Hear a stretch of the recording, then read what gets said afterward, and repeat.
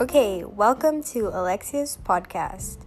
Right now, we're going to talk about Hamlet philosophy and how the story of one person can become a story about humanity.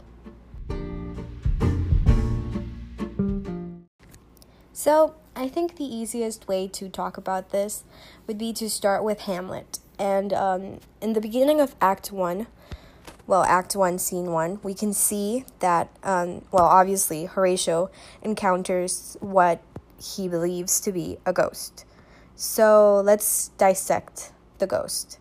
The ghost is said to be the spirit of King Hamlet, Hamlet's father, who was the king of Denmark until his brother killed him. So that's fratricide, which I learned thanks to pre-AP Spanish with Miss Flamenco. But anyways, so his own brother killed him to get to the throne and then proceeded to marry his wife, which he doesn't really like. He doesn't like that. He's mad about that.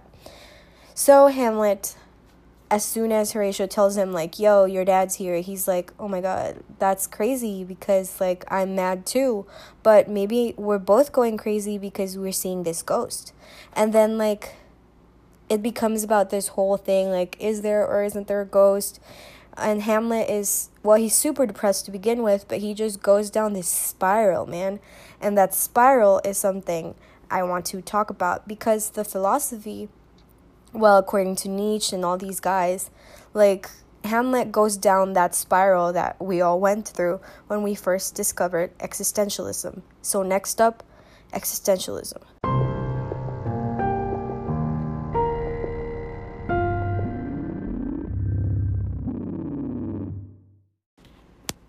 So, what's the point of being alive? Not, in a sad way, but in, a whole historical, what is humanity, what are we here for way?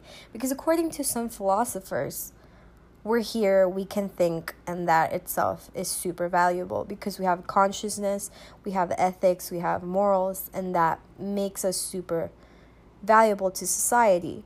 But Hamlet sees that this super strong person, this actual ruler of kingdoms, this king, was murdered, and he was then forgotten about and swept under the rug by his own wife and his own brother and his kingdom.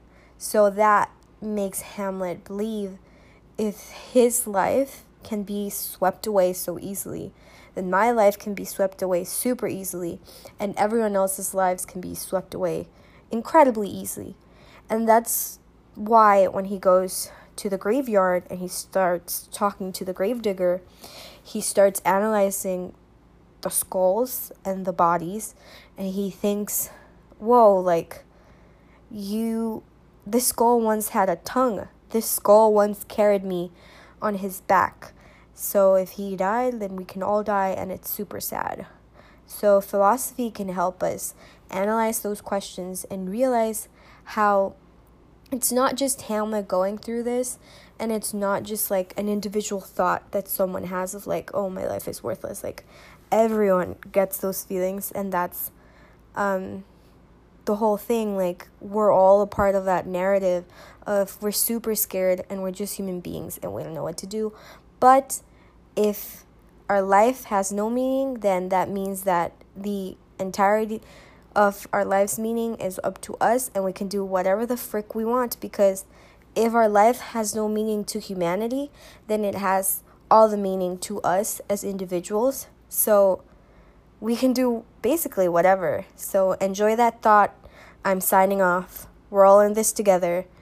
Do whatever you want with your life. Peace out.